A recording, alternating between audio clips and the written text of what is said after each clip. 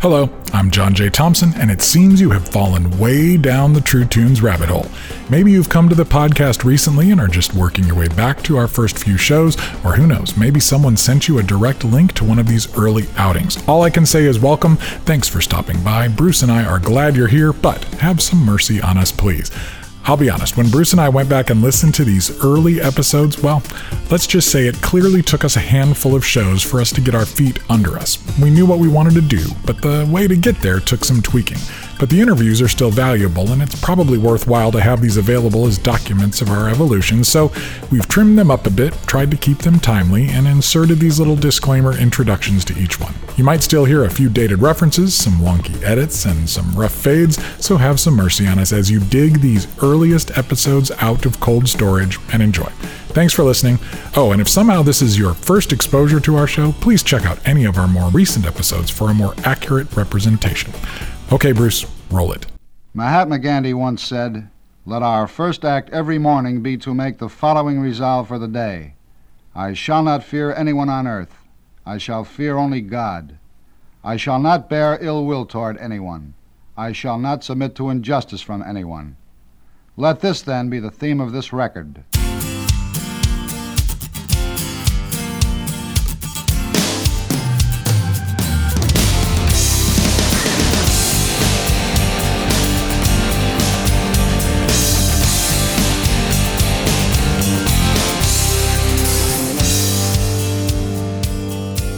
Hello, this is John J. Thompson, and welcome to the hidden episode of the True Tunes podcast. That's right, you are clearly a bear of above average intelligence because you found this, which is, in fact, some more of my conversation with Mark Bird. Actually, like I mentioned in the most recent episode, there was much more to our chat, and this is some of it. We talk about theology and whether or not Hammock might ever play live again. It's some good stuff gathered here in this special hidden episode. Okay, so back to the conversation with Mark. All the while the eyes of God shine on us. I think the fear makes us all want to be in a rock band. Really? Do you think you might do a Common Children thing again someday? I don't know, man. I mean, I'm occasionally in conversation with Drew, but I don't know. I've wanted to, not a full album, but something. I've wanted to because I just kind of sometimes just, want to get that part of me out as well. Just want to release. And it's such a release to be able to do that, So. And why is Hammock so not a live thing? It feels like it would. I've seen you do one thing in all the years, and it was here at the Family Washington. Yeah. Have you thought about trying to ramp up? Once we can do stuff in person? Yeah, we have. We're, the problem is our catalog is it can get really ambient, it can get very orchestrated, it can get guitars, post-rocky. And so to pull all of that off is probably a little too overwhelming. So we're trying to make just this album a little more like if we had to pull it off live, we could. It's not always an easy thing to pull off live because it requires a few players and that can get expensive. But now that we are where we are and there's kind of a demand for it, right? It's a lot different. When we first started, it was like, we're only going to do shows that make sense. So the Sigur Rós thing made sense. The Stars of the Lid thing made sense. The Echoes podcast made sense. The gatherings in Philadelphia made sense. And then Family Wash was just for Thomas. It was like a favor to Thomas. Oh. But we just wanted the live thing to make sense. And when we first started exploring wanting to go out to play live, it just financially it didn't make enough sense. Now it probably would, because now we get contacted by booking agents as opposed to us contacting them, Right. So it's a little different. So yes, honestly, I crave that. I told this to Christy and my manager. I said, man, when I'm on my deathbed, I'm probably going to wish that I played more live shows. It's probably something that I'm going to wish that I had done. So I'm not sure I just want to be like, oh yeah, I'm done with that part of my life, because there's a part of me that craves that connection.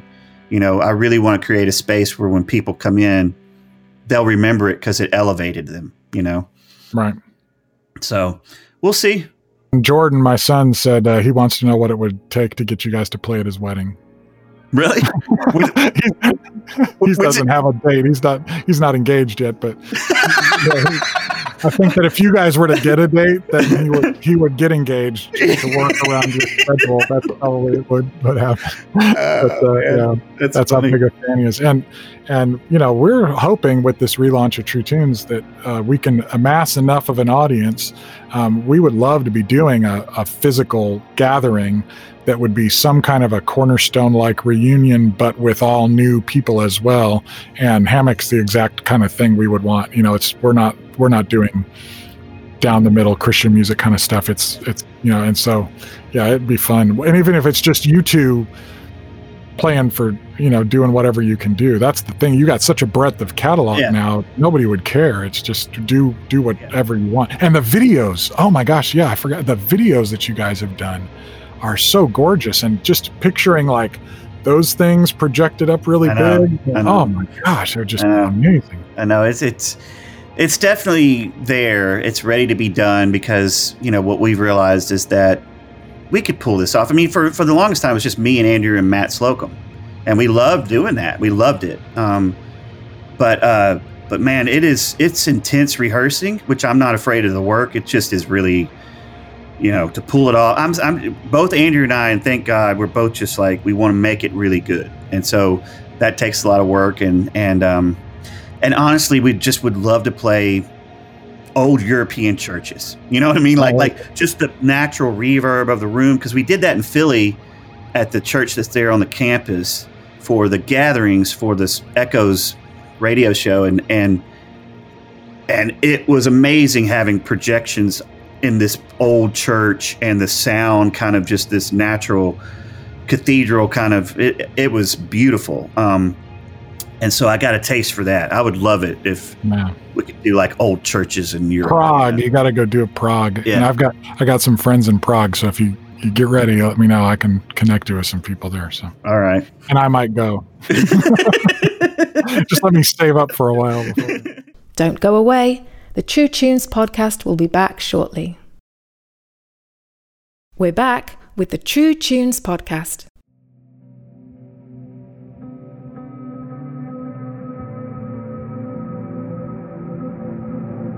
I grew up in the Episcopal Church, and my grandparents and my mom and my dad adopted me when I was a teenager. He married my mom when I was 13.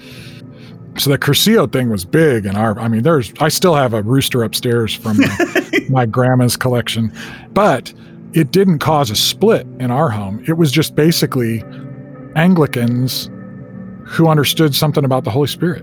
So it had that blend of being anchored by liturgy and history and that, but also the vibrancy of the Holy Spirit. So I grew up with youth pastors and confirmation sponsors and this kind of blend of that, which I wasn't taught rock and roll was of the devil or you got to listen to all Christian anything. I was taught to find God in everything.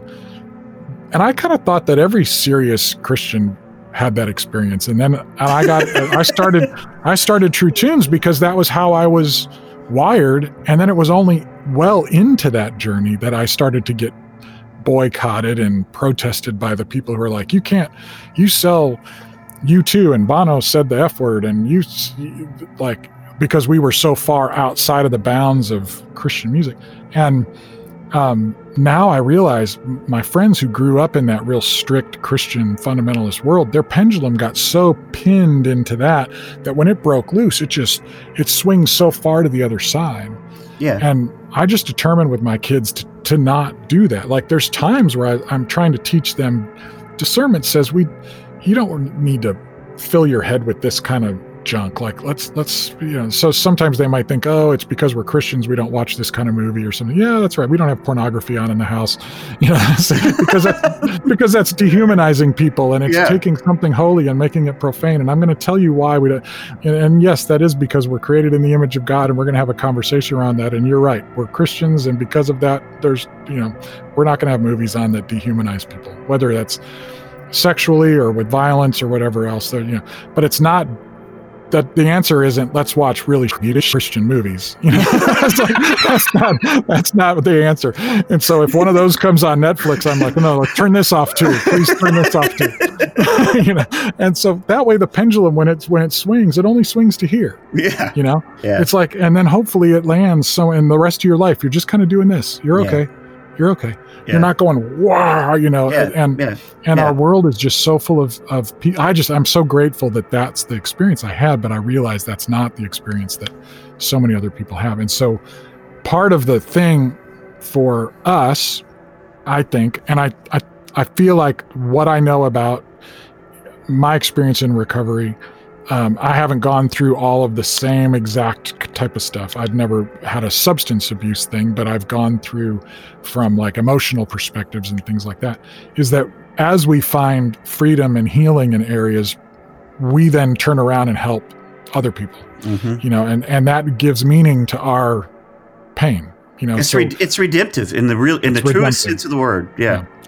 And when we can find meaning in our suffering and meaning in our pain, it actually gives us new tools when those triggers start to come up and we start to recognize, oh, I'm feeling the need to medicate that pain. I'm feeling that instead of responding in those ways, we can now go, oh, this is that feeling that caused me to do this, but instead I can help people. I can talk about this. And by sharing my pain and I'm actually helping advance the light as opposed to promoting the darkness. And that reminds me of John 1:1, and it reminds me of pick up your cross and follow me. It's not pick up your cross and follow me for a few minutes till you get to the altar and you say a prayer and now you're done. It's just the rest of your life you're going to be carrying that cross.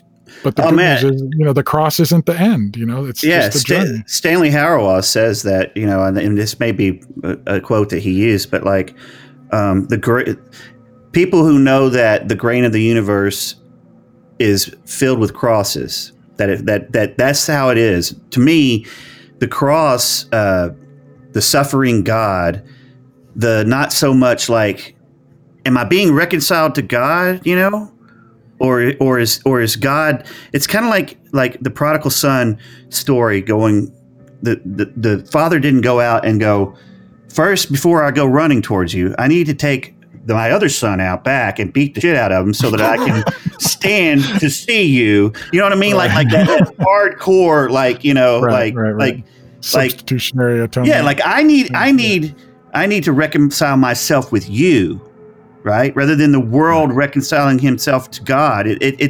That's the whole weird thing of like this legalistic kind of, and it truly legalistic courtroom. Literally.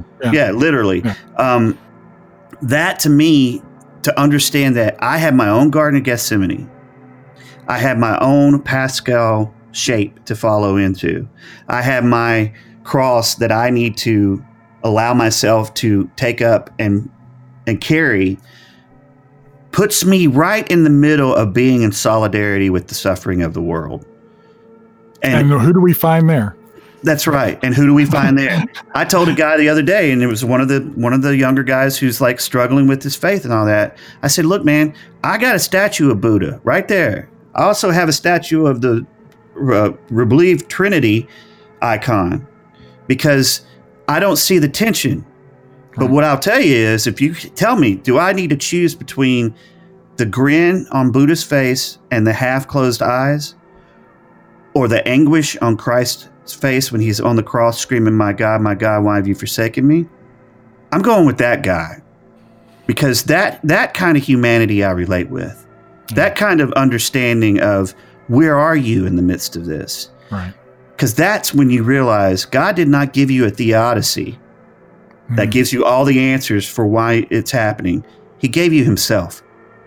Right. So God's will for me is always himself. That's it.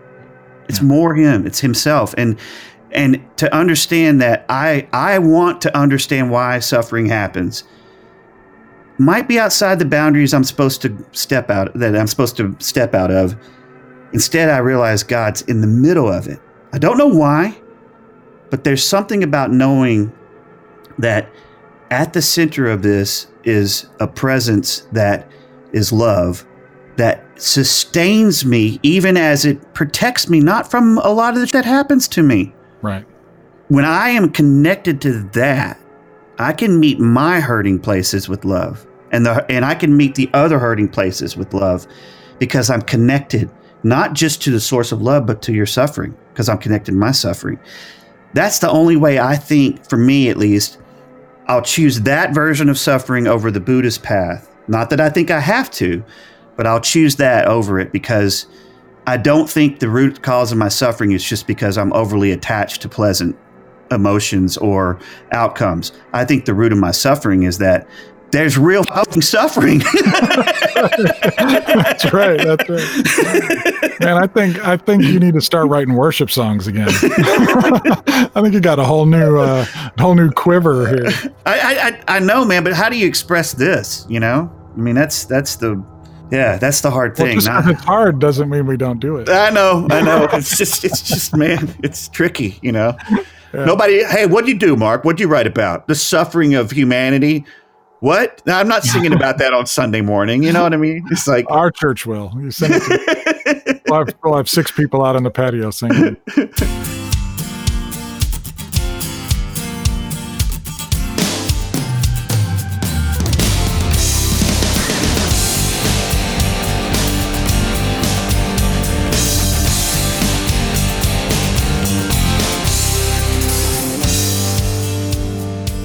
That'll do it for now. And by the way, thank you so much for the feedback we have already gotten on this episode with Mark. He reached out to me already, and I know that your response means a lot to him as well.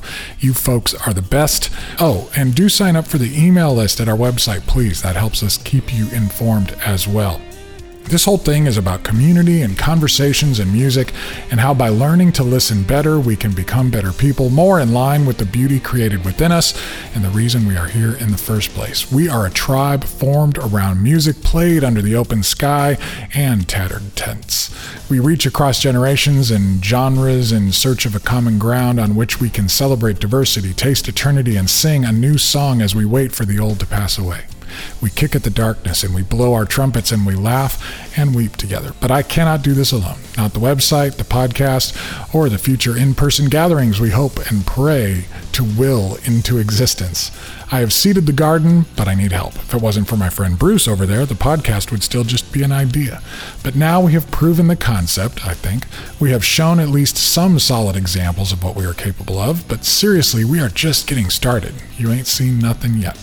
I eagerly hope to regather as many of the old True Tunes and Cornerstone Tribe from our heyday decades ago as I can, while we passionately welcome an entirely new generation into the mix as well. All of this takes time, energy, and funds, though, all of which are thin right now. So I'm looking to this community to help share that load. Revenue raised through this campaign will help me invest time into creating the content for True Tunes. It will help me invest in the necessary marketing needed to reach the people that we feel called to reach. And when the time comes, it will help us gather together to do something fun in person. So yes, I will continue to do as much as I can through True Tunes with or without financial support. However, if everyone listening to the show or reading the articles was to kick in a few bucks per month, it would put some real wind in our sails. We could really move the needle. Those handful of individuals with the means to do more can make an enormous difference through efforts such as these. My goal is to gather the attention of tens of thousands of people, not going to lie, I dare say 100,000 people who are interested in art that resonates on the deepest spiritual levels and yet remains accessible to anyone who wanders under this tent. A tribe that big would change everything for the artists struggling to make ends meet out here in the fields. A tribe that big would create opportunities for younger artists to incubate effectively. We did it 30 years ago and it was much more difficult and much more expensive. There's no reason we can't do it now.